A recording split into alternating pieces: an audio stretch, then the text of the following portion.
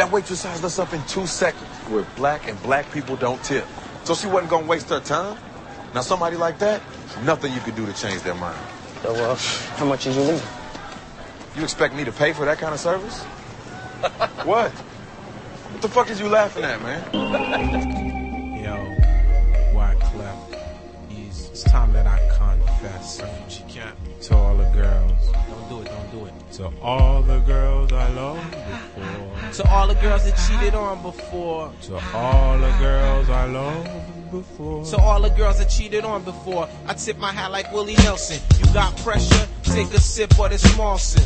Here's what happened. It wasn't my intentions to fall into seduction while playing in temptation. Thought I had it figured out, but games don't last. The hourglass ran out. I got sprayed with the tear gas. Big man, don't cry. Hold my feelings inside. Stress brings me on, son. I gotta hold my pride when I see you with another guy. Jealous thoughts of homicide. Call me selfish when I say Abraham had many wives. You said this is the 90s. Either gonna be me or her. I found myself in a blur, looking into the clouds, thinking out loud. I'm in love with 2 women. Who is it gonna be? Girls that cheated on before. It's a new year. I got a new change of gear. I swear I can see clear now. The clouds disappear. You forgive but never forget, so the past reappears. To all the girls that cheated on before. It's a new year. I got a new change of gear. I swear I can see clear now. The clouds disappear. You forgive but you still think that second verse is gonna hurt based on a true life story. I got married at 24 in New Jersey. You know the feeling, star nature take its course. 2 years later. But let me hold it down, 'cause they shut you down. When you speak from your heart, now that's hard. While they ranting and raving about gats, nigga, they made them gats. They got some shit that'll blow out our backs from where they stay at. Ooh, I feel the battle's just begun. Hey, welcome to the Blackout Tips podcast with their hosts Rod and Karen. And we're back for another episode, the 42nd episode. Dad, we getting up there. We almost as old as your daddy now. Hey. And don't forget, you guys can leave comments on iTunes, on Facebook, or on Podomatic.com. Just search for the Blackout Tips. And now if you just go to Podomatic.com and click on comedy, we should be one of the top ranked comedy podcasts. We've been in the top 8 to 10 podcasts for the last few weeks. So thank you guys. Thank you so much. Yeah, thanks to everybody out there who's downloading it, listening, spreading the word, retweeting our tweets, or who joined the Facebook page. We just appreciate it, and especially the folks who left us reviews on iTunes. We're actually getting pretty up there with reviews on iTunes. I wanted to read a couple. The last one we had was from Bubba Chavez. It says, "These two, Rod and Karen, are undercover haters. They just mask it with their humor. The podcast is extremely popular, as it should be. Big ups, keep on producing a tight podcast." And I believe that's from the same guy who podcast we were featured on, the Player Hater. Cool. So, Mr. Player Hater. Or Mr. Antagonist, as he likes to go by. Also, we got another review from Smash Rockwell, which I forgot to read. This was actually July 15th. And it said, "The best part about this podcast is that it feels and sounds and feels like a bunch of friends sitting around talking about random things. And they just happen to be mic'd up. I wouldn't change a thing." Oh, I hope that's June the 15th and not July the 15th. No, June 15th. Okay, I thought you said July the 15th. I'm about to say, ooh, we just had the 4th boy this month going by. Yeah, my bad if I said that. And don't forget, the official weapon of the podcast is the taser. Yes, it is. And the unofficial sport of the podcast is still bullet ball. Yes, it is. And the last episode we had my cousin Anthony Morrow of the Golden State Warriors. Yes. He sat in with us, and he's about to experience free agency for, I guess, really for him it would really be the second time, because he wasn't drafted his first time into the league. But he's gonna be testing the waters, but I still refer to him as Golden State Warrior until different. Yeah. But he was on the podcast, and it was our most downloaded podcast ever. It was. Wow. Thank you guys. We had a good time with Anthony's too. Yeah, we had a ton of people who really liked it, and You know, I kind of messed up the music at the very end, and that's my bad. It was a little too loud. I'm gonna go back and edit that and re-upload that data to the that MP3 to the site. And at that point, you guys should be able to get the quality version. But there's a couple of minutes there where the instrumental's a little too loud, and I apologize for that. So we got a couple comments about it, and it's funny because we got a lot of questions for Anthony, but there were a lot that he couldn't answer, and some were kind of just people, you know, looking for something that would get him in trouble. Yeah. So I think I tend to be protective of him because I don't want him to get in trouble. So some of the questions, I think I was actually a little too, like, I was just cutting the questions off. You know, like, it would just be something like, hey, is Don Nelson an alcoholic? And I was just like, whoa. We can't ask him that. Yeah. Like, even if he is, that's his employer. Yeah, like, would I come to your job? Would I come to ask you on the record about your job? Like, yeah. Hey, is your boss screwing your wife? I'd like to know. Yeah, is Tom from accounting really drunk? You know, that's personal business, and I mean, I didn't ask him those questions privately or publicly. Because we don't want to know. We can joke about it, but he's a separate entity. Yeah, exactly, man. So, some people commented on it. Some dude wanted to know what kind of ratings the show was getting. It's not really like a radio show or TV show. No. So you can't really measure ratings. No, we ain't got no Nelson going on or nothing like that. Nielsen ratings. I'm sorry. But, I'm making somebody up. He must be black. I'm sorry. Nelson ratings is like the Wino in the Projects or something. I know. So a couple people were speculating about his free agency, and I just basically said I don't know, and you know, I just hope he's happy wherever he goes. Hope he gets a lot of money. And a couple people said one person said this is pretty entertaining. Most of the kids on here are too nerdy to actually take their ideas off the boards and onto a podcast. Nice shit. So thank you for that, those kind words. Yes. That was a Lakers fan, Showtime. And let's see, we also had a couple people that commented about the instrumental being too loud, which, you know, thanks guys, and sorry about that. Alright, and then we had one person that obviously did not read anything but the title, because the title of the episode was Forgiving Chris Brown. Yes. You know, and he put fuck Chris Brown and this retarded ass radio show in quotes. Such a low class quality. So, one, I guarantee he didn't really listen to the show. No. And two, like, he probably just hates Chris Brown because on the internet now there really is these teams like Team Rihanna, Team Chris Brown, and it really went over his head when I joked about sarcastically, I forgive Chris Brown because he can dance good. Like how can you not see the humor in that? Which is, you know, people really were forgiving this dude because he did a Michael Jackson tribute. Yes. Like, it doesn't erase that he beat somebody. It just is funny to me. And my fan, what the hell is this, softball? I mean, we got teams now. What's going on? Red team, blue team? Yeah, it's weird, you know, but people really believe that stuff, man. And a couple people said, you know, they thought that I was talking over Anthony, and I might have sometimes because I was a little nervous, but he's also laid back, kind of quiet. He's a real laid back person. So it wasn't really like one thing you don't want to have is too much dead air on your podcast. That's true. And you don't want to just like have moments where people aren't talking. So it's like I would rather feel those moments. Yeah. Than to just try to let it sit there and just be like, okay, is he gonna respond? It's like, hey, you got something to say? Jump in. You got to be aggressive, you know. Yes, sir. So it's just like a conversation. One person whose name is Joe Chink, which is very offensive, put, I know you're trying to promote your podcast and whatnot, but please stop spamming SOHH, which is the name of this message board, with this bullshit. Mention your shit once and keep it moving. If people are interested, they will follow. And I just copied them and said no. Because, for one, spamming to me would be, it's I guess obviously people don't know what spamming is. No, it's just a term that you use.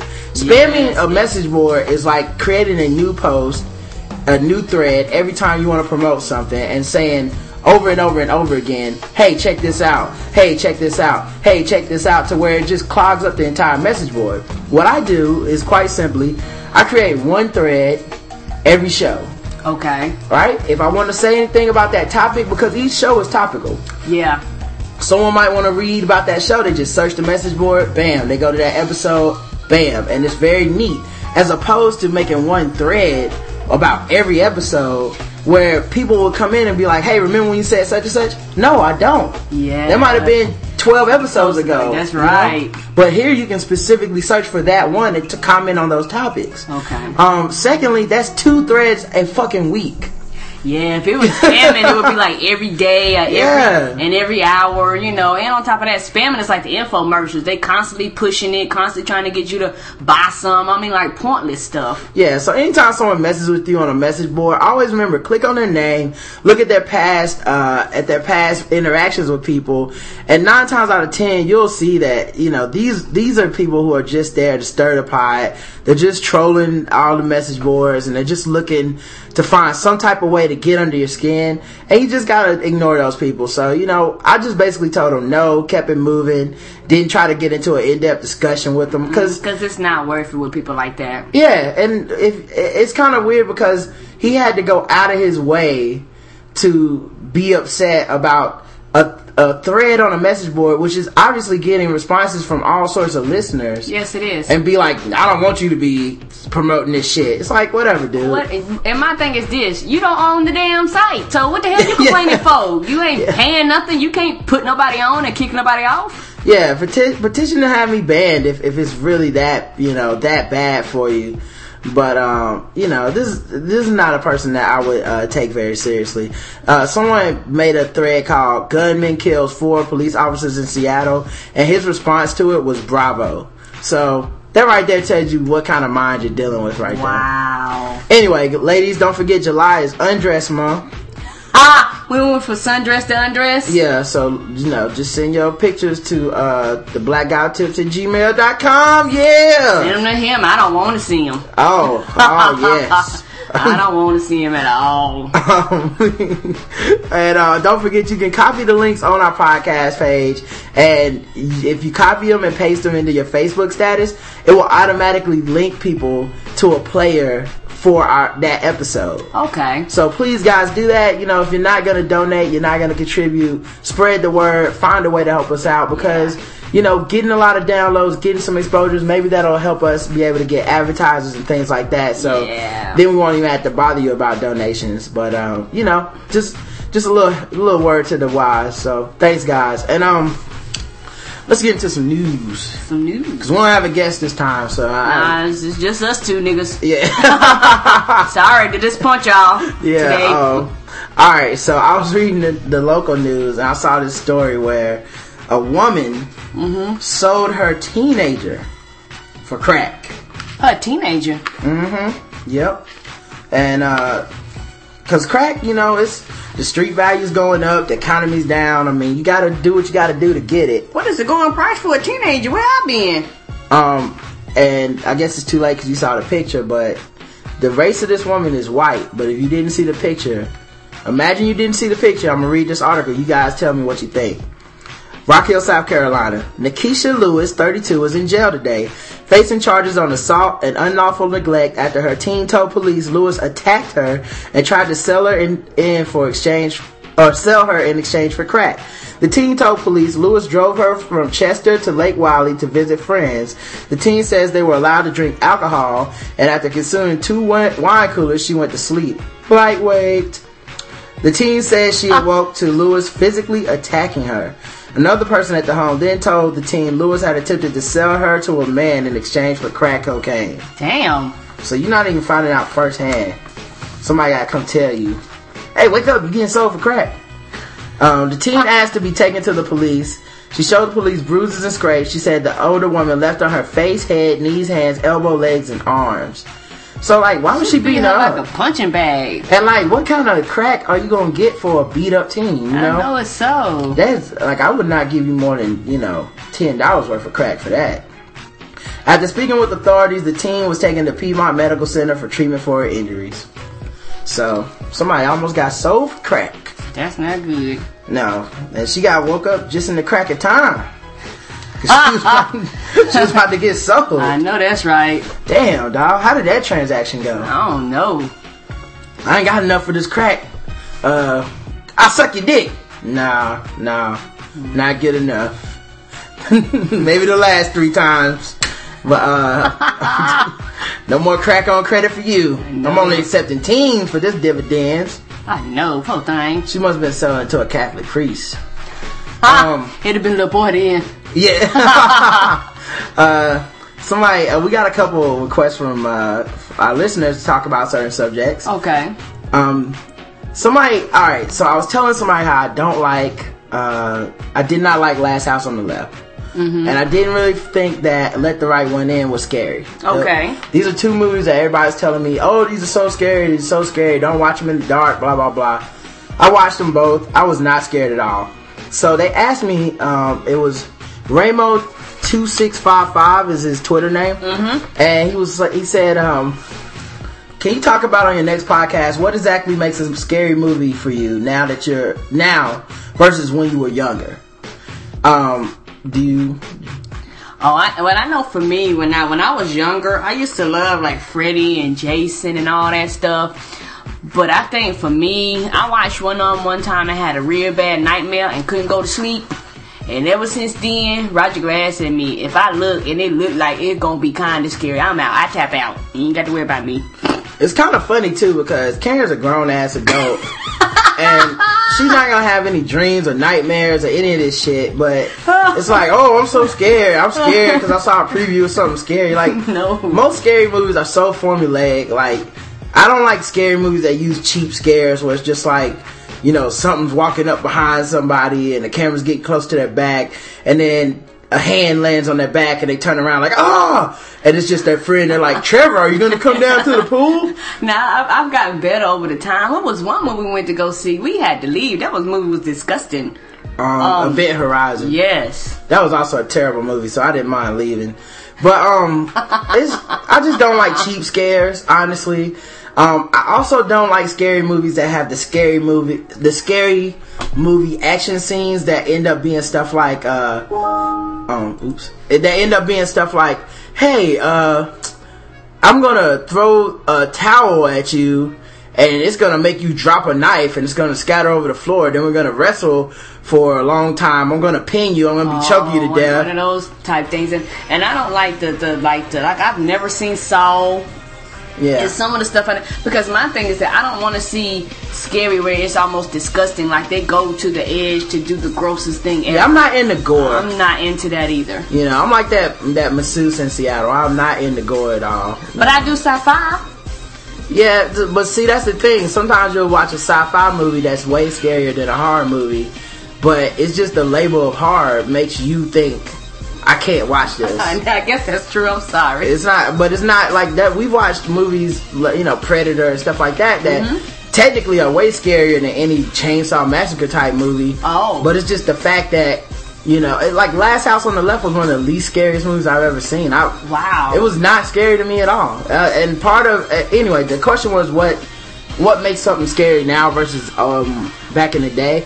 I think scary for me now has to be like situations I could imagine myself being in. Yeah. Or things that are so spiraling out of control, but there's like a logic to what's happening. Like, I don't find things scary when there's no logic to it. I like anything where it's just silly, you know, like what if black magic existed? I'm like, okay, I'm out. You know, how the fuck is that scary to me? You wanna, like, I think Lakeview Terrace, a movie about Samuel L. Jackson, harassing his next door neighbors and he was a cop. That's way more scary to me because that could happen. Yes, that could. You know, it's like the blue shield was protecting him. Like, that's kind of more scary to me, but I don't know, man. I'm sorry, dude, that this stuff that y'all call scary is very, very boring to me for the most part. And scary, that's the thing. Scary movies are so formulaic, they're mostly boring. Okay. I'm more bored by them than I am ever scared. It's always like, oh my god, really? You know, there's the girl running and she falls down. And, you know, there's all the typical just cliches in scary movies. And I don't get it. It doesn't do anything for me. And some of them is funny and some of them don't even make sense. Bitch, you're in the woods. Why you got heels on? Like, there's some stuff I just don't understand. Maybe it's just me. I'm sorry. Yeah, I don't know. I can't be scared by that stuff. But anyway.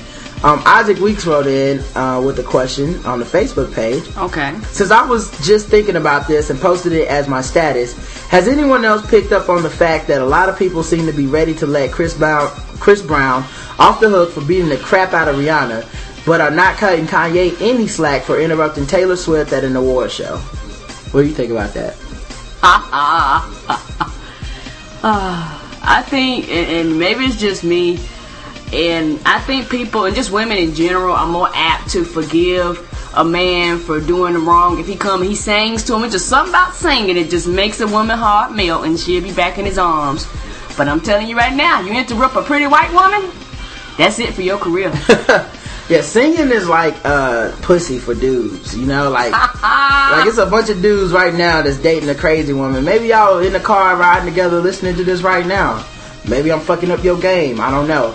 But there's like a bunch of people that forgive for things that aren't really associated with the initial offense. That's right. It's like if the offense is beating you, being able to dance good shouldn't really make anyone forgive you, but it logically makes no sense. Yeah, but it works though, like you said, all the time. And the reason I think people don't want to forgive Kanye, I don't forgive him. Yeah, I've never. I was never mad. It was quite funny to me. I laughed at it and kept it pushing. Yeah, I never really was upset one way or the other with Chris Brown or Kanye. To be honest, I just don't care. They're not really anything that really needs to change my life. Like they're both just celebrities. I do like Kanye's music, but other than his music, I could care less about his life. Make a new album, nigga. That's it. Get to dancing. Yeah, get to popping. Yeah, so basically, man, I made a joke about it because I saw so many people that seem to be so sentimental about Chris Brown's performance when he was doing the Michael Jackson tribute. And my whole thing was like, isn't that funny? This dude dances and everyone's ready to just forget about him beating the shit out of Rihanna. It's just something about being able to perform or being able to sing or being able to do something extraordinary that no one people can't do to make people just want to forgive you. Yeah, I never really hold it against people or forgive them. I just don't care. It's, Kobe Bryant was accused of rape. Unless it's a joke, I really don't have much to say about it. It's, shit happens, man. Ben Roethlisberger is accused of rape. Mike Tyson was accused of beating his wife. I really don't care about this shit because I see a lot of these people as celebrities that provide a certain type of entertainment, and then that's where it ends for me. Yeah, they people just like us. Yeah, if you're not entertaining me, I'm not gonna sit up here and tell you, yay or nay, you gotta do something. Like, whatever, dude. That's, you can dance good. Okay, some sap is gonna forgive you, and that's on them, That's true. But I feel like it's funny to me that they even had emotions about it in the first place. That's true to me. I remember I was playing basketball last week, and this dude, Gus, he fouled me, right? And I called foul. And then he swore up and down, I didn't even touch you, I didn't foul you. I was like, whatever, ball out, man. So then, like, a couple plays later, he was arguing about something else, and he goes, man, I fouled you, but it was just a little bit. And I said, well, first you said you didn't foul me at all, right? And so the game went on, we won the game, and it was over. And I told him, basically, because he had been yapping the whole day, and I was like, you know what, man? I don't even care anymore. Yeah, because it's not that important. I was like, it's just funny to me that you actually do care. It's over. It was, you fouled me. You said it. I called the foul. You think it was weak. I don't. The end. That's right. Next game. And he goes, what the fuck you want to do then, Rod? And I was like, what? Nothing. I said I don't care. And then I said also, like, he didn't get in my face or anything. He was backing up talking about what you want to do, which is basketball posture for I don't really want to fight. Yeah, and then I just started laughing at him, and I said, hey man, it's funny to me how mad you are knowing how much I don't care. Like, why wouldn't you just let it go? It's funny to me that you're mad. And he left and he didn't speak to me. Like, he pulled a Vic. And he walked out the door, and I said, whatever, dog. It don't bother me at all. That's right. Keep it moving. So, anyway, the same thing with this Chris Brown shit. I think it's funny that people had emotions one way or the other about the dude. I do, too. Actually, when we played ball the other day, what I was doing was, every time I hit a shot, I would come back to half court and start acting like I was crying and imitating Chris Brown. Did you do a moonwalk, too? Yeah, I did, actually. I was running the ball up the court, and I moonwalked. That's what you do. Alright, Ruben W. wrote us and he said, is it just me or does Drew Gooden get passed around like a piece of prison ass? 18s and 8 years? No further comment. I don't really need to comment on that one. Luckily, he wrote us another email that I actually do have something to say about. Hey, Rod and Karen, I listened to your most recent podcast. Towards the end, you played some audio from Alexis K. Taylor. This is one ignorant bitch. Just wanted to know if you and Karen looked at any of her YouTube videos. Even though she's ignorant, she said some funny shit. Thanks again for helping me pass my time at my boring ass job. I haven't really watched many more of her videos. I went out and looked at a couple. I don't know, man. Everybody has a YouTube channel now, and I know, we need to get on it then. I guess so, man. But I mean, you look at the quality of shit that's out there. It's like I don't have nothing to do with y'all. Well then, yeah, we just stick to the podcast, then. Well, we'll eventually get there. But I mean, it's just funny watching her talk, and it's like she has a vagina power hour or something. And vagina power hour? What happened? I don't know. Go out there and watch it. Ain't nobody stopping you. But that's the woman that the dude said you sounded like. Yeah. That was a hilarious video though. The person asked him to be his busted baby. Ain't gonna be no damn busted baby. But yeah, so I don't know, man. I don't really. I went out and looked at a few videos. I didn't find her that funny, and I just kind of skipped over it. And it was taking a while to load on a couple of videos, and that's really the true test of if you want to hear a person or if you're entertained by something. If you want to wait on that shit to load, it ain't funny. So I skipped that shit. My boy Pat, or GQ, who was on the podcast a while back, he left a question. He said, at what age is it no longer cool to have a song on the background of your voicemail? What age you think it is? About 15, about 17, you know, once you get in the grown man stage, don't nobody want to hear no music. Here's the truth, y'all. It's not cool once you have a resume. It doesn't matter what age it is. That's true. Once you have an official resume and you've had more than 1 or 2 jobs, the background song has to change. It has to come off of there. You got to get an official government name email. Yes. And a government name voicemail. You can't be having voicemail like, yo, what it is, you know what it do. Come holler at me, shorty.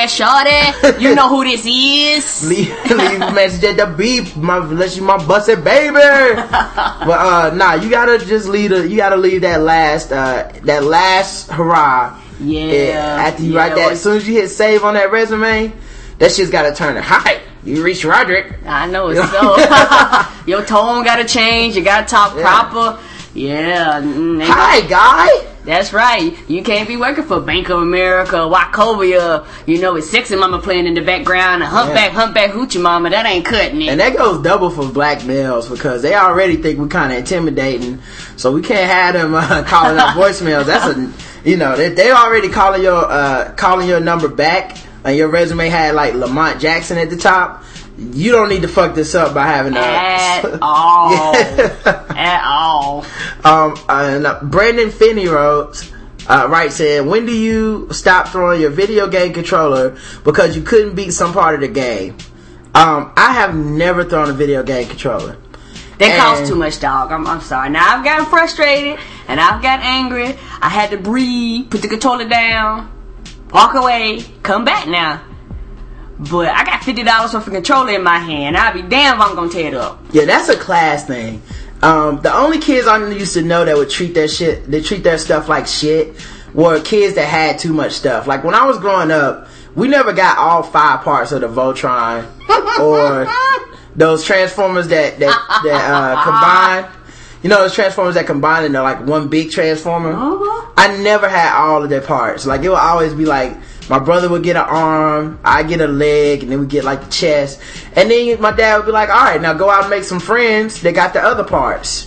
And it was good social networking because it helped you make new friends and say, hey man, why don't you tell your mama to buy the left arm? Yeah, we could be cool. And on top of that, my mama was like, look, you break that shit, you won't play nothing. Yeah, I wish my mom would walk in and see me throwing a controller. They would probably be like, whatever happens to that controller is going to happen to you. I see my mama saying that too. So, I can't even imagine a world where a kid throws a controller and doesn't get killed, you know? Yeah, and on top of that, I think the technical rules for that is 1 time, and maybe after the age 5. You know, after 5, yeah, we're gonna have a little talk. Yeah, after I got to college and I first saw people treating their personal property like crap, that was actually when I was like, oh my God, there's a whole different class of person out there that thinks you can just throw your shit and just go buy another one, you know? How is that not a problem? So, I don't know, man. I don't throw controllers. I've never pissed on a video game. I've never kicked the console. On a video game? Mm-hmm. I've read message boards with people talking about what they do when they can't beat something, and wow, yeah, they get pretty bad. So yeah, I've never done any of that stuff, guys. No, push come to shove, I take a few months off and come back to it. Mr. Bill wrote a question into Karen and says, for the podcast, are you guys going to become UFC converts? They aren't all as good as UFC 116, but the good ones are great. I've only seen 2 pay-per-views. And that was the one Saturday was my first one. Yeah, I saw 100, which was also a Brock Lesnar pay-per-view, and then I saw this one, 116, which was also Brock Lesnar. And I mean, I'm in. You know, I don't think I'm gonna be watching as much as you guys. I will not be watching FX every Friday night or whatever. I'm not gonna get into it that same way, but I'm down with the pay-per-view because I can make it an event. I can order the fight. I can have my friends over. Yeah, we ordered a pizza. Yeah, we had a great time with them. We had a great time. We made a whole big deal out of it. And you know, just kind of running through the undercards. There was a lot of vows. Yeah, Szynski versus Bonar. Mm-hmm. That was a little boring for me, you know. Yeah, that was. Yeah, I didn't really watch too much of that one. Chris Little versus Matt Brown. That was also a little boring to me. But then, yeah, this is when the good fights started. They also had an undercard that I don't know what the name of it was. It was 2 brothers fighting. Yeah, and the way ones that had played earlier, they was kind of replaying it. Yeah, I guess they have like 9 fights, but they only show certain ones, and if one of them ends too early in a knockout or something, then they go ahead and pick up another one. Oh, okay. And so they showed the 2 brothers fighting, and one of them picked the other one up because he was kind of like tensed up on his body and trying to like trying to choke him, I guess, with his legs or something. Mm-hmm. So he picks him up with the top part of his body, puts his arm on his neck, and slams him down and instantly knocked the dude out. That was crazy. That was crazy. And then we also watched Liddell. I think it was Liddell versus Akiyama. And that was off the hook because LaBelle, I think was his name. Mm-hmm. He Chucky said that he goes into zombie mode, and he was. Oh my goodness! He would just start. That's to do with the red hair, wasn't it? Mm-hmm. Oh my god! The Crippler is his nickname. His nickname is the Crippler, and he basically would just start walking into punches and just like punching back as he was getting punched. Yes. And it was just crazy watching him do that. His nose was bleeding. I mean, it was just like, you ain't even phasing me. It's almost like his adrenaline looked like it was just so high he couldn't even feel your punches. Yeah, he had like a blank stare on his face and he's just swinging on fools. So I thought that was dope. And then Brock Lesnar versus Shane Carwin was the main event. That was a good fight. Yeah. Tell you one thing, Brock Lesnar took an ass whooping that first round. Oh my goodness. That was an ass whooping for the ages. Yes, it was. He beat the hell out of him. Yeah, and it was kind of funny too because Brock Lesnar is, you know, pretty, you know, he's really real good, you know what I'm saying? But his thing is, you know, he's never really faced somebody that beat him down. Wow. And this dude, while Brock Lesnar was healing from his previous injuries, had been just destroying the heavyweight ranks. He was undefeated. His average fight time was 1 minute and 8 seconds. I know. Seriously, that is enough time for me to have sex twice. That is crazy. That was funny because he really was beating the shit out of people, and he started doing it to Brock Lesnar, and it looked like it was all over. Yeah, he hung in there, boy. Yeah, he weathered the storm. You know, got a little bloody, but he came back and won the fight. So I mean, you really can't. I don't know. You really got to feel happy for that dude. But the main thing I was doing all night was just pulling for everybody that was from the U.S. That was hilarious. So every time somebody won a fight, and all the USA people won, I was just USA. all night, and I was confused in the last match because both of them were for the USA, and I know. I didn't know who to pull Me for. either. But That was my first one, and it was actually good. And I didn't know it was UFC. I thought it was boxing. I was like, hey, they ain't got no gloves. Why else they rolling in the floor? I was confused, and somebody explained to me it was UFC. I said, oh, okay. yeah, it was fun, man. And you stayed up for the whole thing. You normally fall asleep on boxing. I took a nap. And I think you've taken a nap and fallen asleep on boxing before. That's true. They didn't even start fighting until 12:30, 1 o'clock. I think it was more entertaining. It is more entertaining, and that's why it's better than boxing.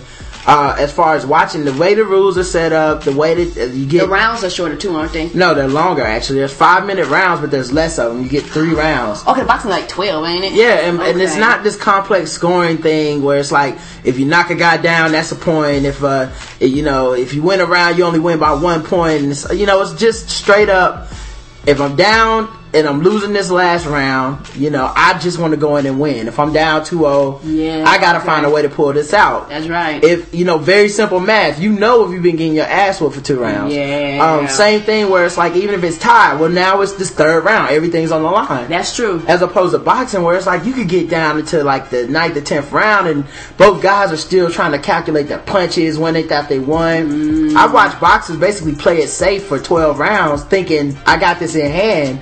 Turns out they lost the fight, and they feel really dejected because they're like, oh, I could have fought harder.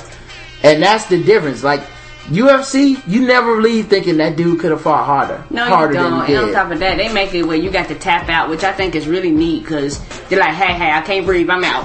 Well, you can also get knocked the fuck out. Yeah, we seen some of them. Yeah, we seen some Yeah, it's people. not all tap out, but It's not because they was like showing some recaps of like some of them other dudes they fights. Oh my god, some of them dudes were falling like bricks. I was like, Yeah. oh, So we really enjoyed the UFC, we man. did. And speaking of wrestling, Uh-huh. you know who else likes a good wrestling match? Who else? Al Gore. Oh, he does? Al Gore, apparently, since we were last doing our podcast, my man Al Gore said he got sued, or he had some charges brought up from a woman who said he sexually harassed her. Wow. Yeah. Portland massage therapist gave local police a detailed statement last year alleging that former Vice President Al Gore groped her, kissed her, and made unwanted sexual advances during a late-night massage session in October 2006 in a suite in the upscale Hotel Lucia. This is bad. This has got to be bad advertising for Hotel Lucia. I know. If you're a dude that wants that hand shanty, or you that happy ending, you better not go here. You might get sued. I know that ShamWow wax job. You ain't getting it there. The woman told investigators that she informed 2 friends and kept the clothes that she wore that night, including her black pants with stains on them. That's always weird to me. Like when they say they had stains, like did he was he coming when just grabbing her? Or I don't know. was his penis dripping? Like what the fuck? Why you hold on to him? Why don't you get that evidence to the police? But Portland police didn't contact any of the woman's friends, obtain the potential evidence, or interview anyone at the hotel. So police just were like, "Fuck this." The case was not investigated any further because detectives concluded there was insufficient evidence to support the allegations. The Portland Police Bureau said in a prepared statement Wednesday, responding to inquiries from all over the world after the National Enquirer broke the story on its website. So this is another story broken by the National Enquirer, and you really can't just throw these stories away anymore after the John Edwards thing. Claire, you can't. In her detailed January 8, 2009 statement to a Portland sexual assault investigator, the woman said she was called to the hotel around 10:30 p.m. October 24, 2006 to provide a massage for Gore, who was registered under the name Mr. Stone because he was rock hard. Once it stopped inside his 9th floor suite, maybe it was on the 69th floor, she said she pushed her hand to his groin. He pushed her hand to his groin, fondled her buttocks and breast, tongue kissed her, and threw her down on the bed as she tried to thwart his advances. Wow. So he went all in. I guess if you're going in, that's the way to do it. Just go all in, brother. Yeah. You never know. She said Gore had finished a beer and opened a bottle of Grand Marnier. I don't know anything about wine. While she was in the room. While the police bureau considered it a closed case, she said it said it would reopen it if new evidence was received. Police spokeswoman Detective Mary Wheat said police didn't go to the hotel or talk to the woman's friends because it wouldn't help prove or disprove the woman's allegations. We're not disputing Al Gore was in the hotel room with the woman. The two people in that room were Mr. Gore and this woman. If a bellhop came in and saw something, that would be different. So basically, it's he said, she said is what they're saying. Yep.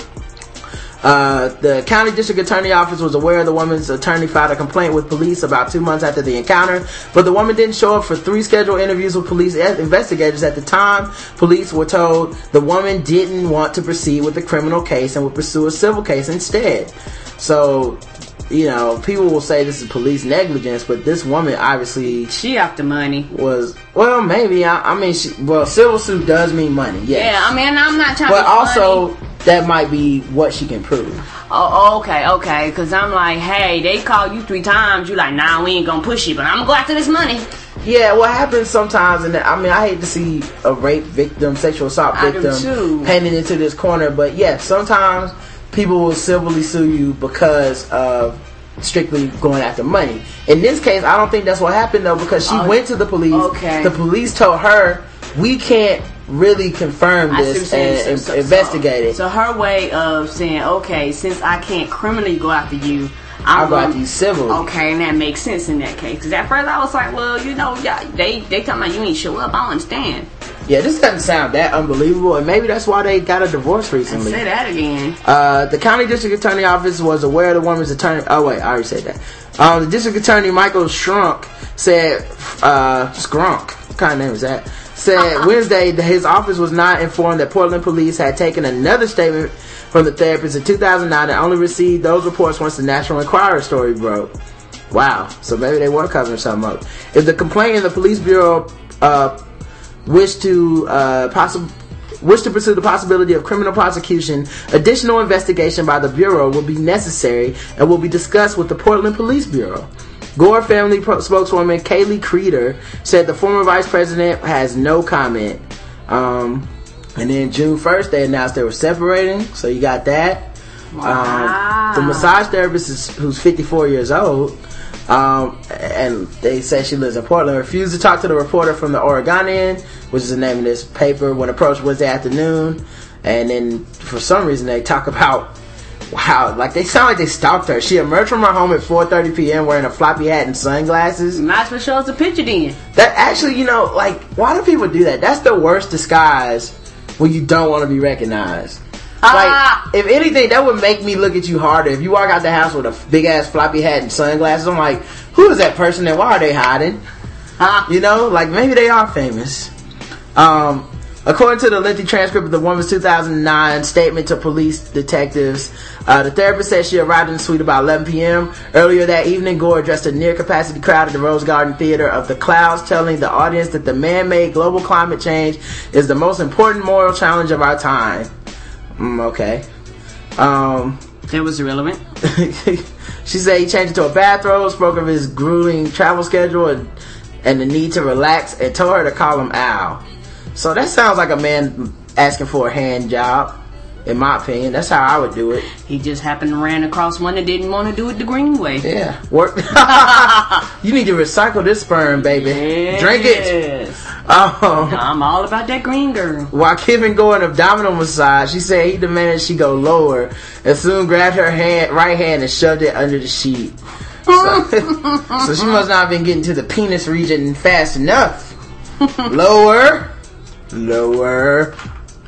Lower. Why is your voice getting higher? Penis lower. I felt like I was dancing on the edge of a razor. Or the edge of a penis. I was like, was he cutting you? He need to cut his hair? What's going on now? Maybe he was shaved. Too shaved. You know, according to the crossing them, the white dudes like to go bald down there, so. Yeah, like to wax it. She tried to use acupressure technique to relax Gore and thought that may have nearly put him to sleep. She went to the bathroom to wash out, came out to pack up. That's when she said Gore wrapped her in an inescapable embrace, fondled her back, buttocks, and breast, and she was trying to break down her massage table. He was like a crazed sex poodle. she tried to distract him, Sex pointing portal. out a box of Moonstruck chocolates on a nearby table. Really? Is that how you get out of rape?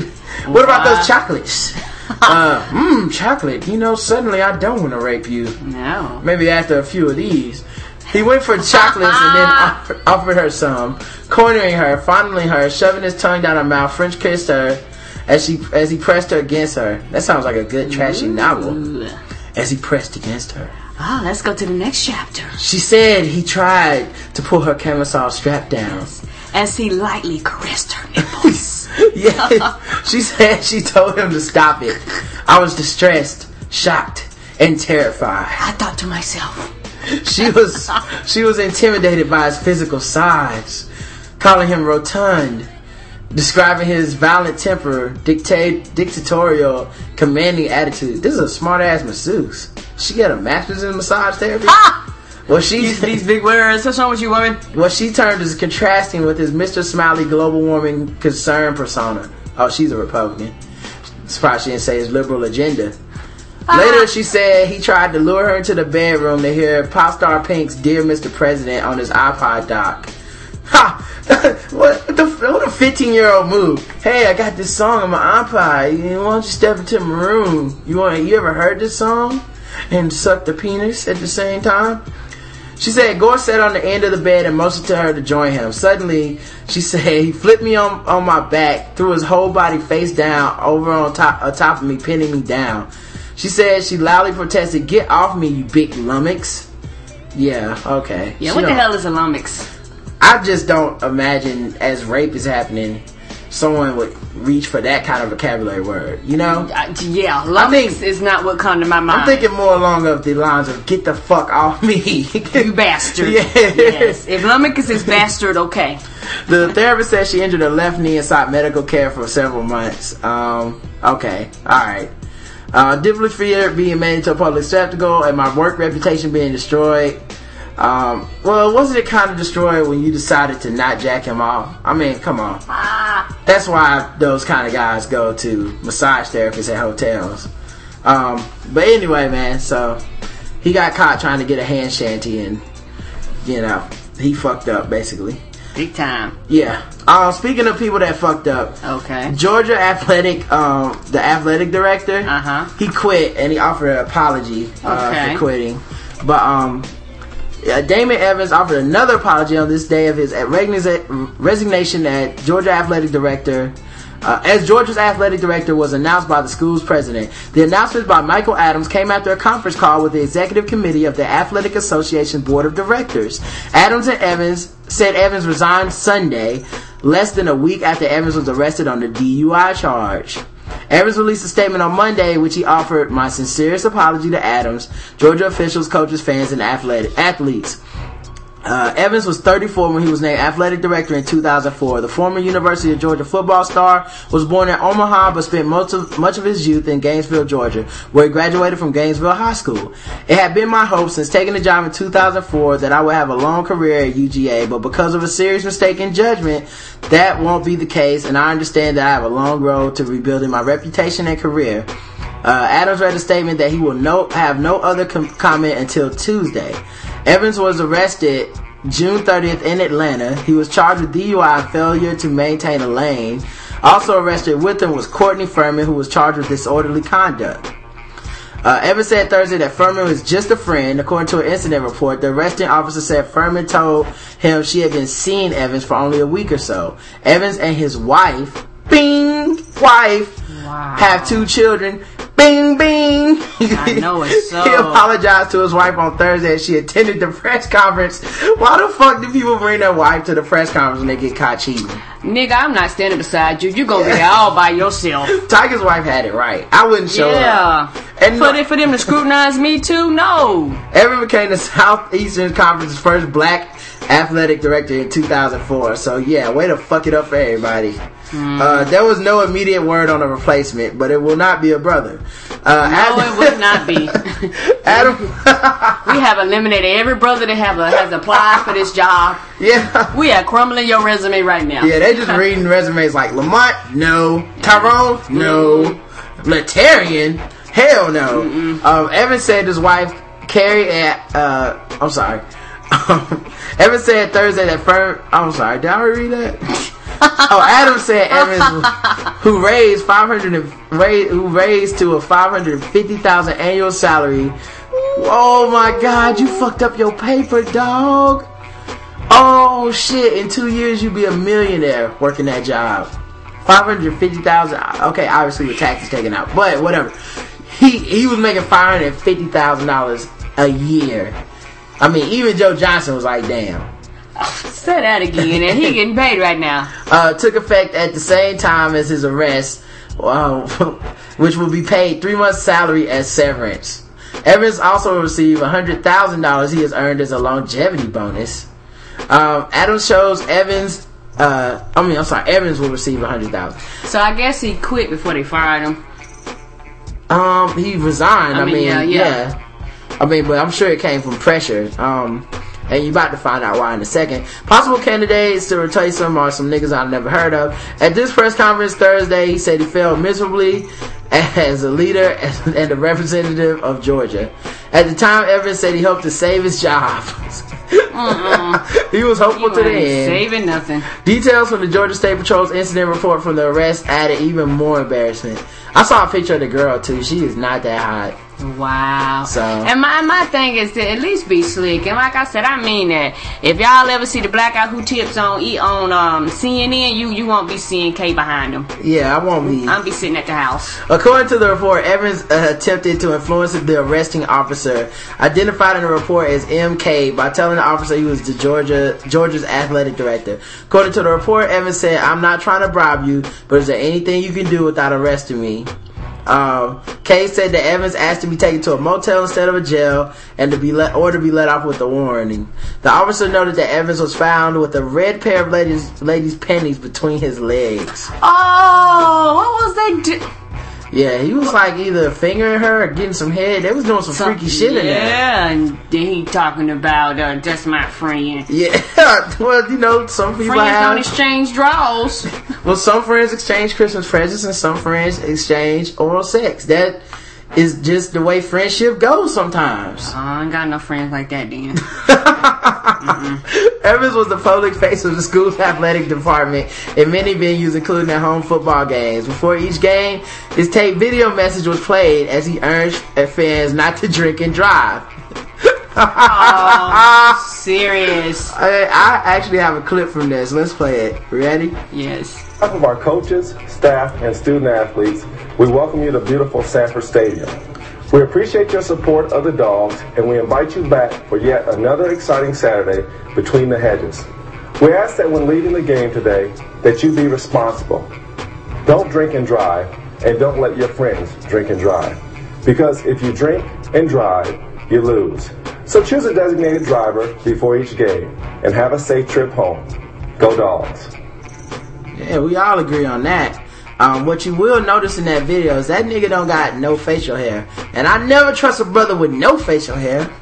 That's just one of my rules. You at least gotta look like you got some grown man hair on your face. Yeah, I know that trick, brother. You might be fooling them white people, but I would have immediately known you was gonna do some Tiki Barber type shit in this situation. Anyway, man, so that dude, he fucked up. Yes, he did. And, I love hypocrisy, man. And it's always the people who, put their reputations on the line to say stuff like that, end up fucking up. That's a lot of money. Baby, I love you, but that's a lot of money you be losing for the household. Oh, my God. Woo. Woo. We would really have to sit down and have a talk about that one. $550. Lost that money. But, alright, so I thought that was hilarious. So Nichelle, my friend, she, our friend actually, she posted a link on her Facebook page, and I wanted to read that. Okay. It's called "Black Churches Blamed for the High Numbers of Single Black Women in the U.S." Okay. A shocking article penned by blogger, dating expert, and advice columnist Deborah Cooper sparked a series of heated debates on websites and social media sites yesterday. In The Black Church, How the Black Church Keeps African American Women Single and Lonely. That's a long ass title. Wow. Cooper charges traditional African American churches with responsibility for the high numbers of single black women in the United States. The author focuses on a critical eye on the conservative, outdated policies and behaviors mandated for women by the black spiritual leaders that limit options for black women and keep them focused on serving the church instead of serving themselves. Citing statistics from a survey published in 2009 by the Pew Research Center U.S. Religious Landscape Survey, Deborah blasted the black church for placing its black female congregation on their knees, praying for love and equally yoked marriage with a God-fearing man. However, the reality is that most single, upstanding black men are not interested in attending church ever. Black women are wasting their lives sitting in church patiently waiting for their pastor's mandate that they will wait for love to come. It is my stance that the pastors have a vested interest in keeping thousands of women single and in service to their churches. Wow, that's a hell of an accusation.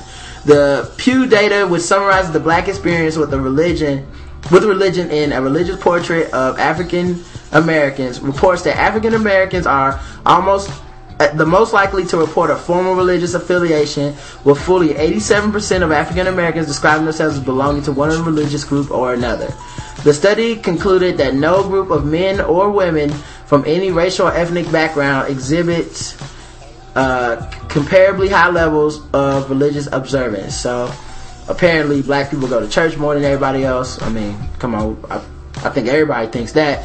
The results of this survey are disturbing to me, said Cooper. Look at the numbers. More than half, 53% of black Americans attend church services at least once per week. However, when the numbers are broken down by gender, we find that 84% of black women feel religion is very important to them. About 60% attend church services at least once a week. Black men, however, are almost twice as likely as black women to be unaffiliated with any particular religion. Well, what does that all mean? It means that black men are not going to be sitting up in church on Sunday or any other day. Black churches are full of lonely black women praying and waiting on the Lord to send along a husband instead of getting outside of the church. Placing themselves in environments where eligible bachelors are. Cooper declared that there are basically 4 types of single men that can be found in church and deemed them all undesirable.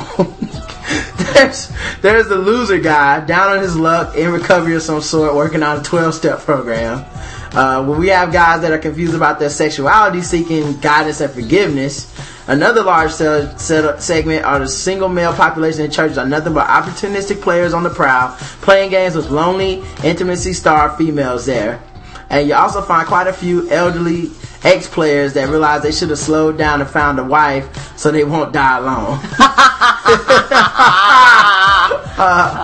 Deborah suggests black women reduce their dependence on churches and black men as a sole source of fulfillment in their romantic needs. That she openly advocates the church be reduced to a minimal component of a single woman's social life. Instead of sitting in church all the time, go out, get where the men are, broaden your horizons, interact with great single guys or of other cultures, other races, other religions. So what do you think about that? Because you go to church way more than me. I mean, I think she got a point. Because definitely 100%, when it comes to men being involved in church compared to women, as far as black men, women definitely put in way more time and way more attendance than men. Yes, they do. So what do you think about what she said? I kind of got mixed reviews about it to an extent. I understand, I understand what she's saying, but when it comes to church, you cannot let church rule you. And I think that that's more of what she's saying. She's saying a lot of these women go to church and they allow themselves to get consumed with church and don't have a life outside of church and just like church all the time. And if that's the case, yeah, you will be alone, because no man wants to be with a woman that's always gone. No man wants to be with a woman that's always in church, always talking about her pastor and all this stuff. You know, every now and then he wanted to be with you and be along with you. And I think that when it comes to this too, like I said, I'm kind of mixed about it. I understand what she's saying. She has very good points. Some of the stuff she said was funny, especially about the dudes. Mm-hmm. But I do think it is a higher percentage of women than men. I have my thoughts of why on that.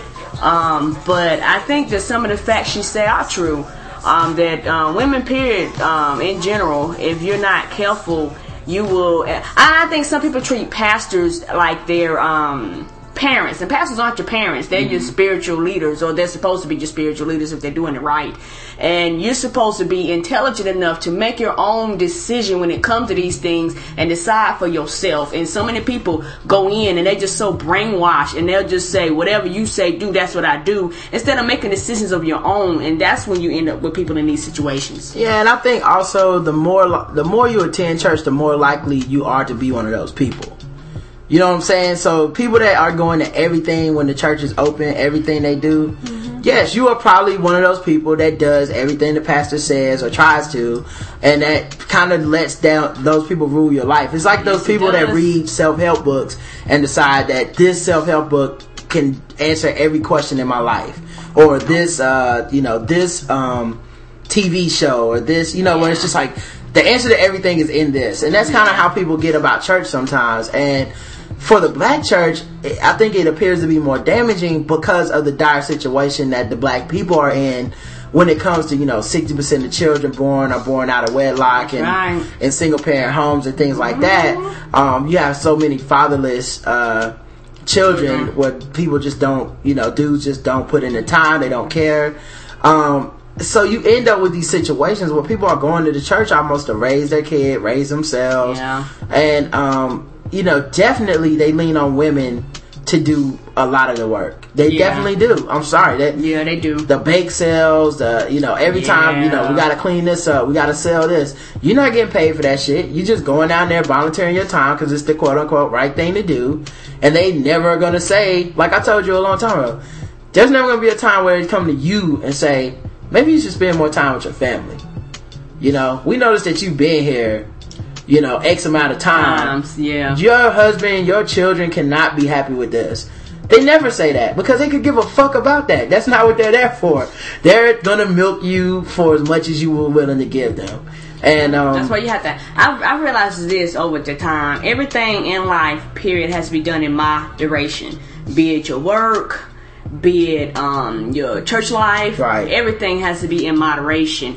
And my thing is that you have to get to the point where you can't, your priorities got to be there. Your family needs to be one of the top priorities in your life, because at the end of the day, when people leave you, or people, outcast you, or people say you're no longer real or legit or whatever it is when it comes to ministries and things like that, you're not gonna be looking at nobody but your family. And they will turn on you because, the second you actually do get a backbone and start going, I'm not gonna be at all these events, then it's like, well, you ain't real. You don't really put in the time. Other people want it more than you, like it's a fucking competition. You know what I'm saying? Like, yeah, and it has nothing to do with that. It ought to be something you want to do. It shouldn't be something that you have to be forced to do. Yeah, and the main thing I got from here is one of the things that I think is so childish, but so many people really believe this, and they just buy into this groupthink. But when people say, I don't need or I need somebody to be yoked in my religion with me, or like the Bible says you have to be of one mind, blah blah blah, when it comes to a husband or a wife, I think that's overrated. I don't think it's true. I think it's because we like to think of love like children think of love, that everything people and couples do, they have to be of one mind, they have to believe everything to 100% in agreement all the time. Like, there's this illusion that people are living their life. Like, you might have one person that is really about doing a great job at work. Mm-hmm. The other person might be like, look, I just go to work, get paid, come home. Now, they don't have the same philosophy on how they do their jobs. No. But that doesn't mean that they can't be married. Like, that's true. That's true. Yeah. But I think when people think of religion, they don't tend to think of religion as anything else. It's like, no, this is way more important.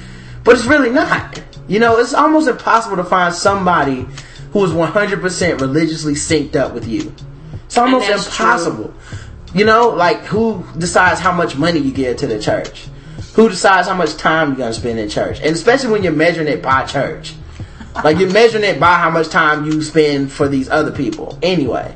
So, I just think it's kind of weird when people think like that, because it's like, if it's that important to you, then it will become that important to you. You know what I'm saying? Yeah, if you make it that important. It's as important as you make it. And just in our community, we make church Very, very important. Yeah, we make religion important. And meanwhile, you look at a lot of happy marriages, a lot of happy couples, and you see people that just basically said, okay, whatever. You know what I'm saying? You see a lot of people that at the core of their being, they said, when I think about it, this shit don't really matter that much. Because you ain't really seeing, like there's a ton of married women in church by themselves. Yes, it happens all the time. You know what I'm saying? Doesn't mean that when they go home they get beat by Ike Turner. It just means that, you know what I'm saying?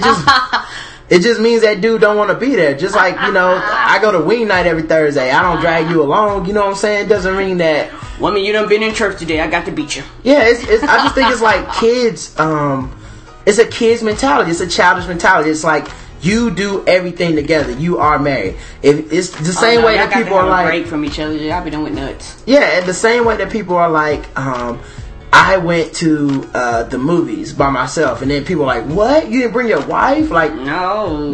I just need to get out of the house. Oh, they're gonna get divorced. Like, it's just a complete.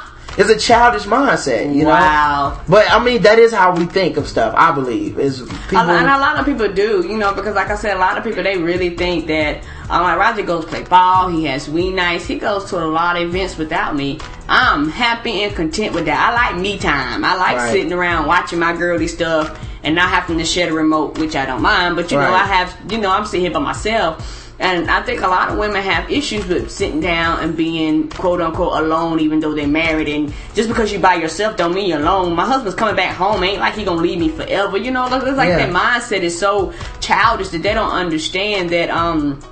Like I said, when you're married, you can't be around each other 24/7. You'll be at each other's throats. It's a childish mentality, and plus, at the core of it all, people, in my opinion, most people are going to church to socialize, to get out of the house, to dress up nice. More so than religion at this point. Like, a lot of people do. It's a social event because it's one of the few things in your life that's very planned out. There will be a fish fry after this. There will be such and such. You know, like you go to church sometimes and you'll be there from like 9 o'clock in the morning and come home at 6, 7 o'clock at night.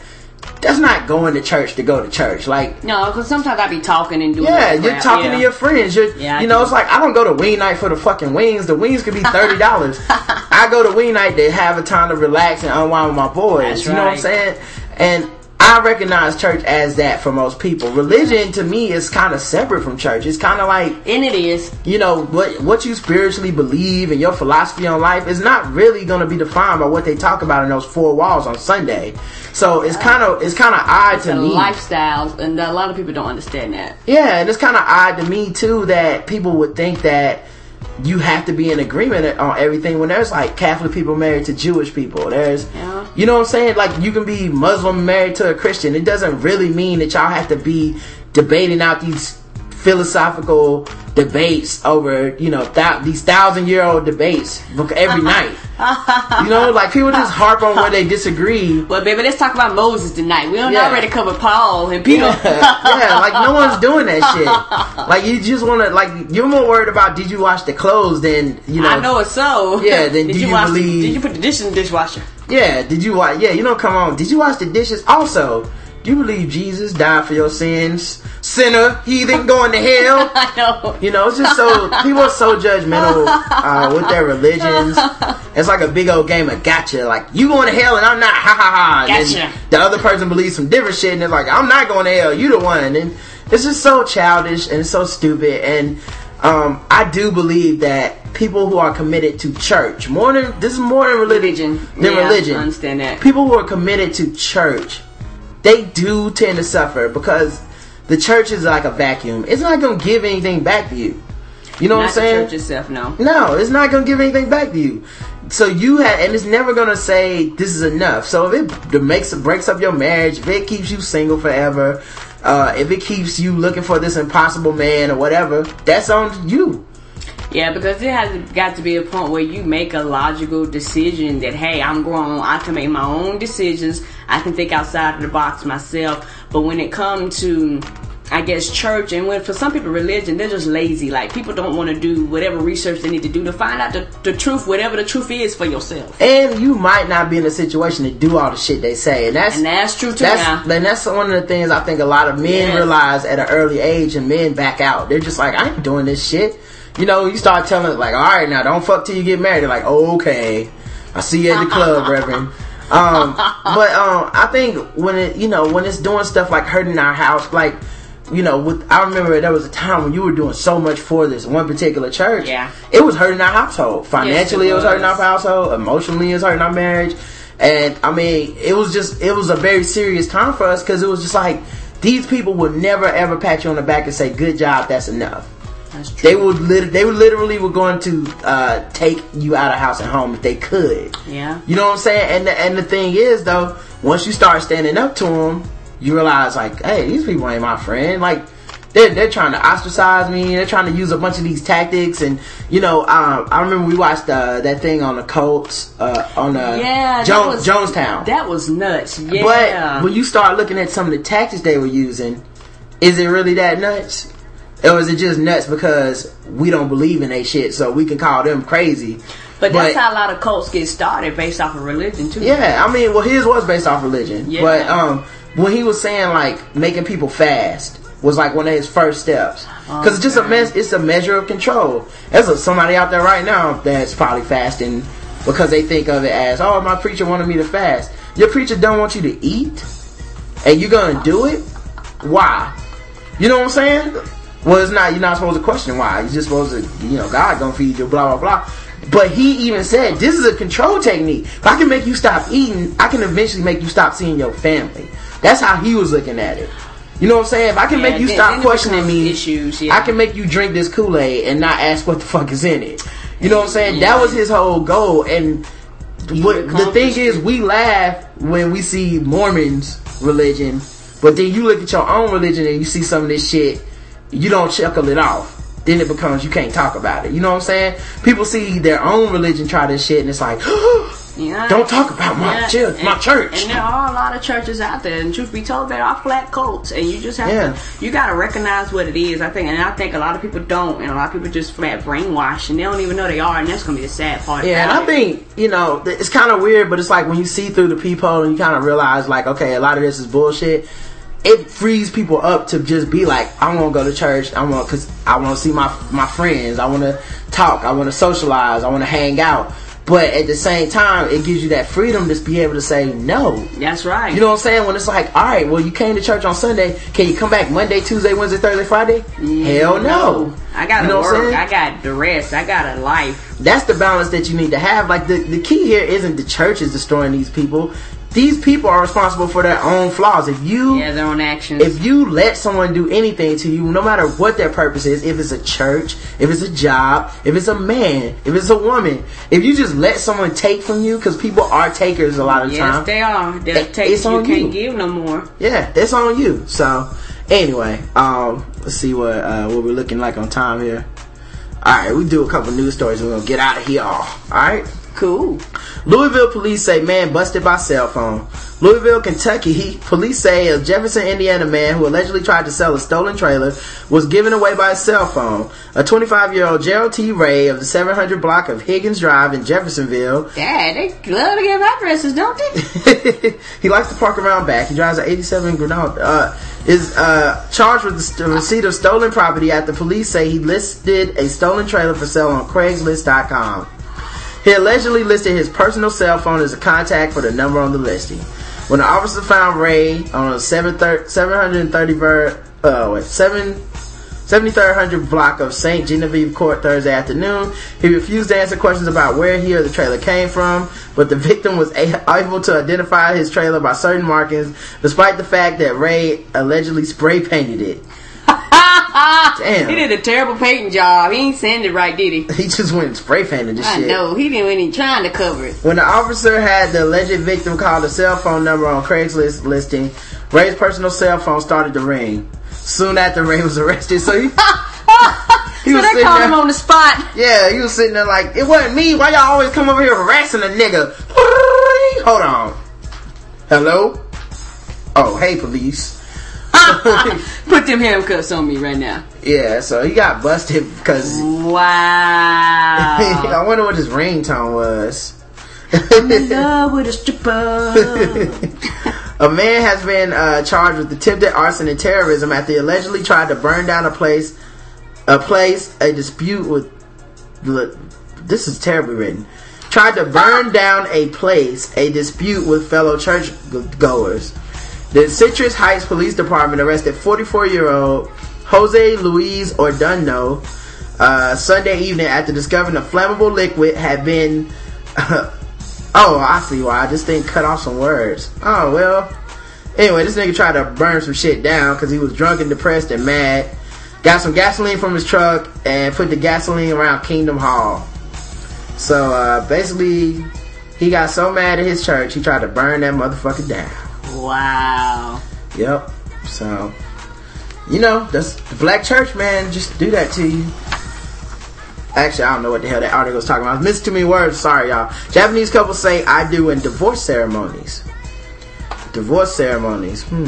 With divorce on the rise in Japan, some couples are choosing to celebrate the end of unhappy marriage by saying I do for a final time at divorce ceremony before friends and family.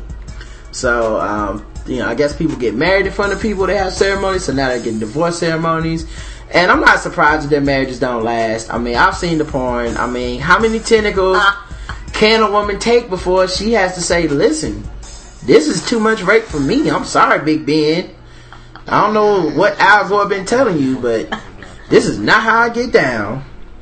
Divorce ceremonies were pioneered about a year ago by former salesman Hiroki Terai. Want me tell you who idea was this? Who? The same people who got you married gonna make some money now when you get divorced. That was very smart. The courthouse. Not the courthouse, the decorating people. They're gonna have a cake. You're gonna have a whole other damn ceremony. The people smart. That's like, hey, you're gonna pay us when you get married, and you're gonna pay us when you get divorced. So you think after they do the wedding ceremony, they're like, here's my card, now don't forget me when you get divorced. Say that again. And honey, that hit America. Them folks gonna make a killing. We do divorce parties too now. That's exactly what they're gonna tell you. Divorce ceremonies were pioneered about a year ago by a former salesman, Hiroki Terai, who set up Divorce Mansion in a small undercover space in Tokyo. Since then, about 25 couples have each paid 55,000 yen, which is $660, or $606, to hold the ceremony with all the pomp and grandeur of a wedding that publicly ends their relationship before they officially file for divorce. I told you, you're gonna spend $40,000 to get married and $40,000 to get divorced. Terai said that he had received more than 900 inquiries. That's gotta be a pretty amicable divorce for y'all to decide to have a party together. Like or either that or it was horrible. Y'all, you must be like, nigga, I'm gonna dance all over you when we say goodbye. Me too, bitch. Party time. I know. Let's click glasses. The latest couple, who called themselves Mr. and Mrs. Fuji, met near Sensoji Temple in Tokyo traditional Asakusa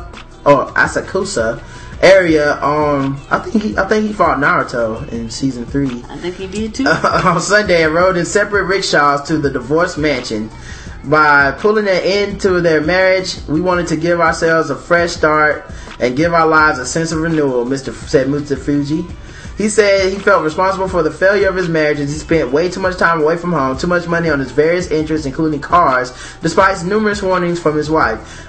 Friends and family of the Fuji couple followed closely behind the rickshaws on foot, arriving at Divorce Mansion for a ceremony where they smashed their wedding ring with a gavel, a gesture signifying the end of their partnership. Damn.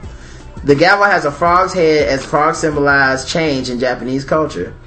When we smashed the rings together, I felt like, oh, this is the end of it, really. And my heart and soul felt renewed. I wonder if she was here when he was saying that. I don't know. When we smashed the rings, I said, finally, this bitch is gone. I know. Past the alcohol, I'm about to spend some money on cars. Finally, I don't have to cook no more McDonald's. See, I cook. Yeah. The wife of 8 years also expressed her relief. The moment I saw the smash ring, I said to myself, yes, that feels so good. No more tentacle porn.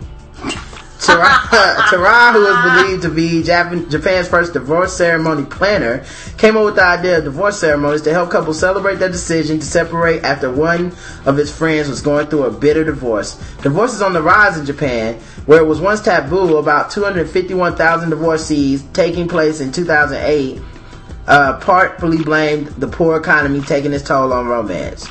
So suddenly the nigga couldn't take you out to eat no more, and it's like, this ain't romantic. This is not at all how Brad Pitt and Jennifer Aniston was doing it in the movies. Wow. Man busted. If I said that's the case, wouldn't nobody be together no more. I mean, because damn it, you can't go out and eat all the time every day.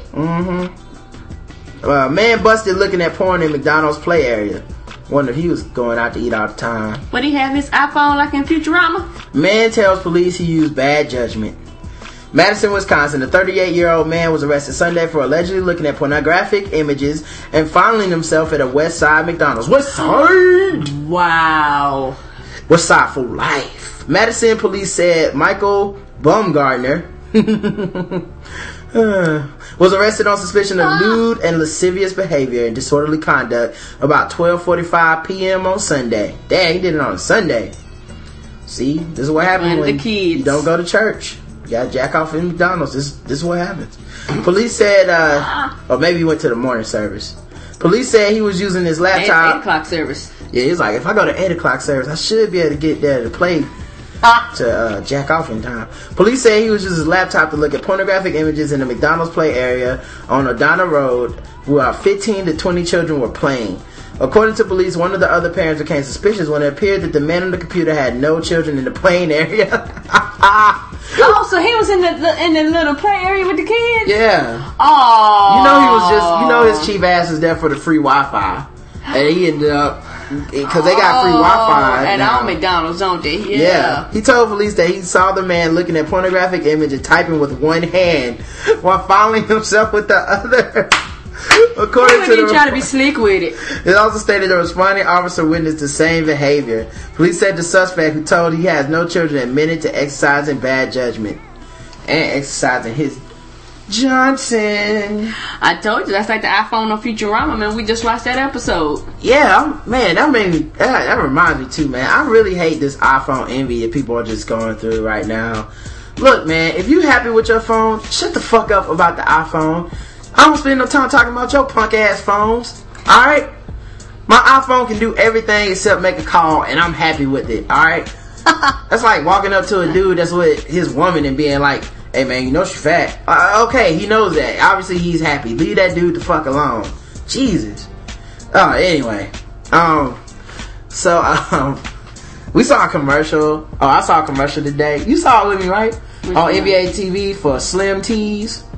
It's a t-shirt that men wear. Yes. That looks like a woman's girdle. Yes, it does. And it had like the crisscross in the back, and it was all form fit in. And I was like, oh, wow. And the dude was like, I lost 2 pant sizes. I thought, what the hell? Sound like a damn woman. That's what he said. What the hell is this? And they said the back has the crisscross design, like a bra. Yeah. That is the gayest thing of all time. And on top of that, you know what? Women have always been subconsciously thoughtful of their appearance and their image and all that stuff, because just society and just men in period make you think if you ain't 36, 24, 36, you ain't nothing no way. Right. And so, you know, it's bad when men get to that point, you know, where, you know, you tired of your beer bill and your bill cut. Just exercise and lose weight. Yeah, that's crazy though, the crisscross design. Yes, that was terrible. The only thing that needed to come with that was some tampons. Man tampons. Man pons. Yeah, and then some of them do need that because their attitudes stank and they're moody. Yeah, let's not forget about Canada. Police have arrested a man in connection with the attack of a 92-year-old woman in a West End home last week. The 36-year-old suspect was arrested on early Sunday morning after police found him sleeping on a patio near 117th Street. Police spokeswoman Patricia Thinu said in a release he allegedly resisted police, sustaining non-life-threatening injuries, so they beat his ass. On Thursday, the woman was assaulted when she answered the door to her home. The man forced his way inside, took numerous valuables. He then fled on the back of a recumbent tricycle, which allows the user to ride in a reclining position. Tricycle? The nigga stole a big wheel and tried to ride away. I did that when I was 7. Then fell asleep. Yeah, he sounded like a 7-year-old running away from the house. I'm gonna leave forever. And 5 minutes later, they're up the block falling asleep in somebody's yard. I did that one time. I got mad at my mom. I said, I'm leaving here. She said, okay, I'll be right here. Your ass got to come back sooner or later. The attacker was described as a muscular Caucasian over 6 feet in height and weighing about 200 pounds. He had brown hair and a braided ponytail and was wearing a black track pants, t-shirt, and shoes. Several charges are pending. The man's name has not been released. He didn't have his pacifier at the time we found him. Amari Stoudemire is going to the Knicks. I know, I heard. I don't need to read all that, but, I think it's a perfect fit, man. They run and gun, don't play defense, and what does he do?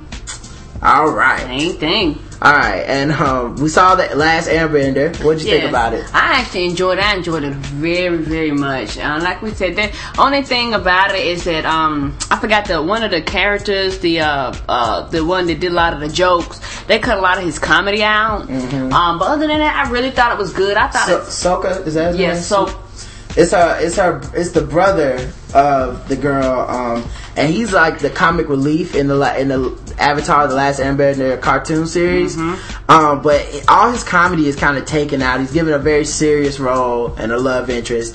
It's only the first chapter, Water. Yeah. So obviously there's going to be at least 2 more movies. Yeah. Also, I found that it was a little bit.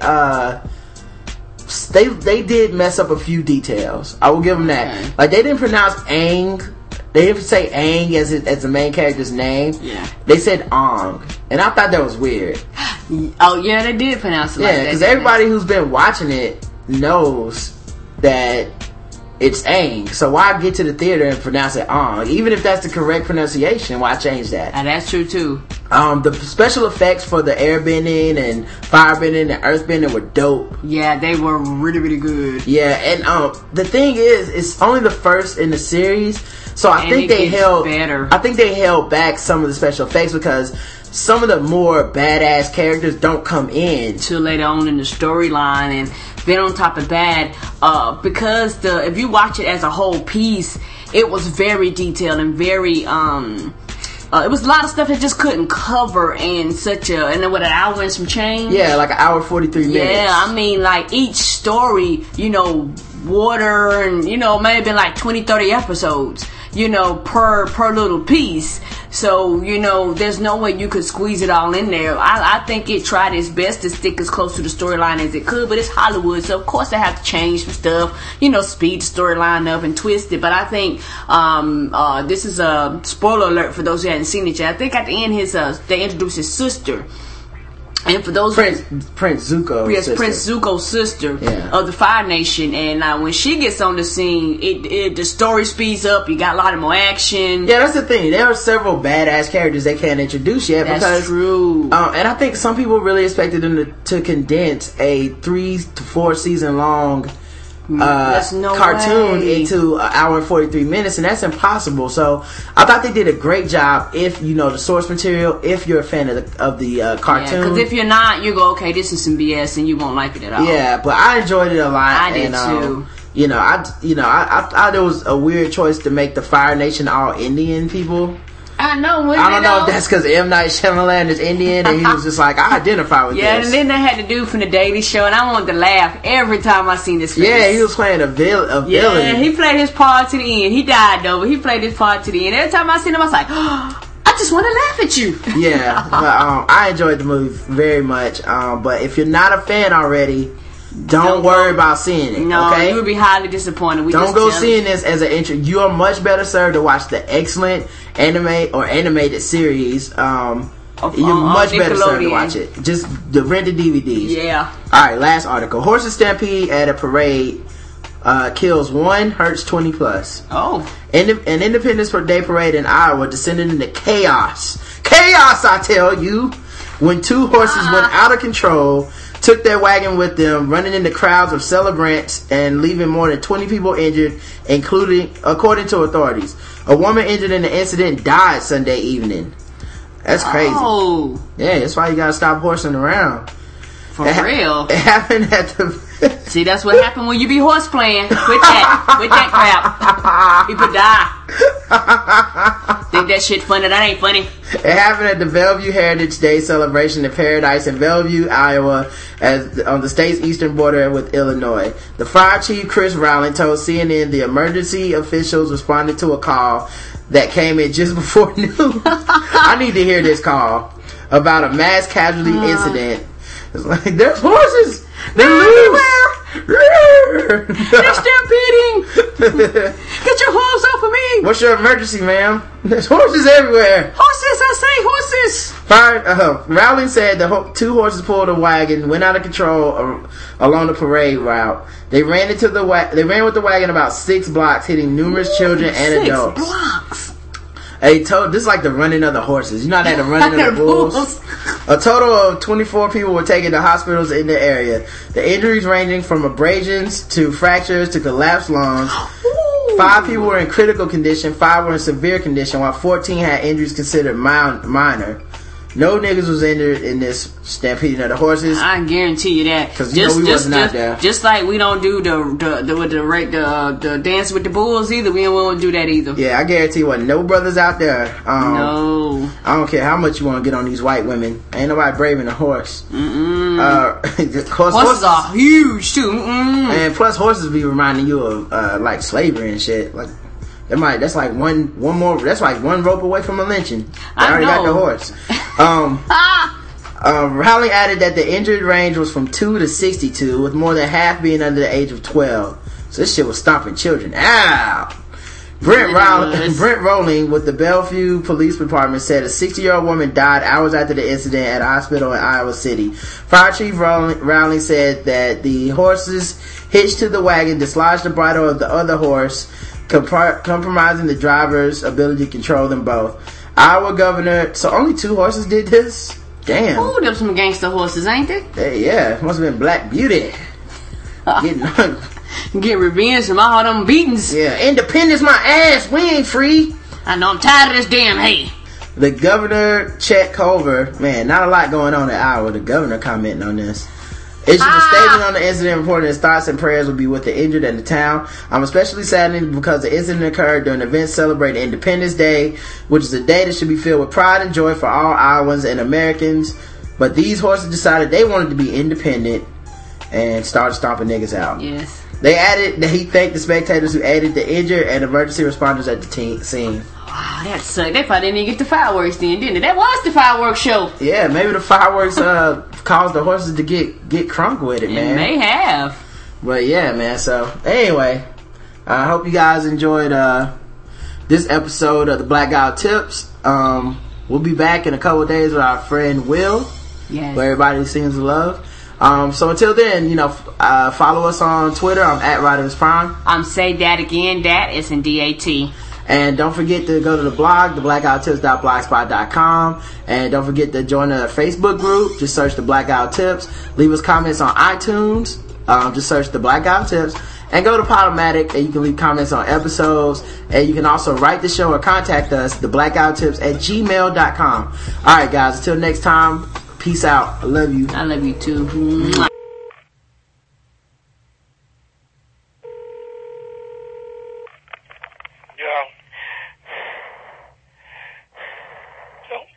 Hello? Say? Fuck up.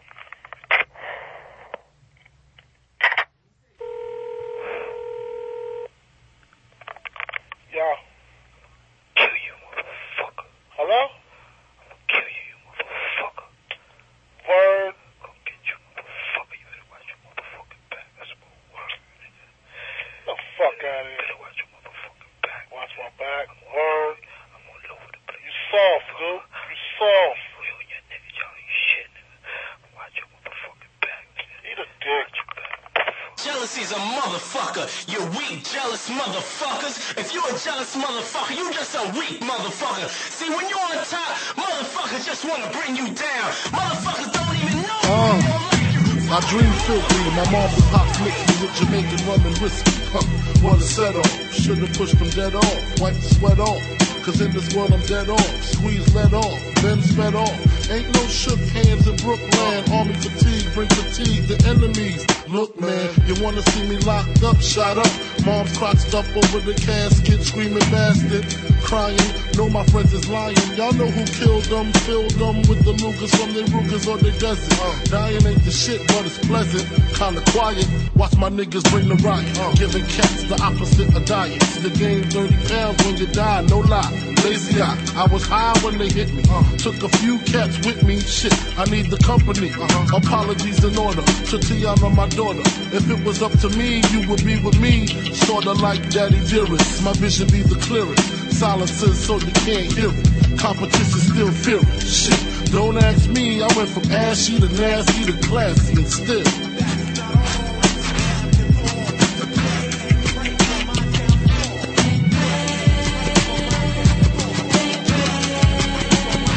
This goes out to cats. Fingers in their ass again. $50 half a man.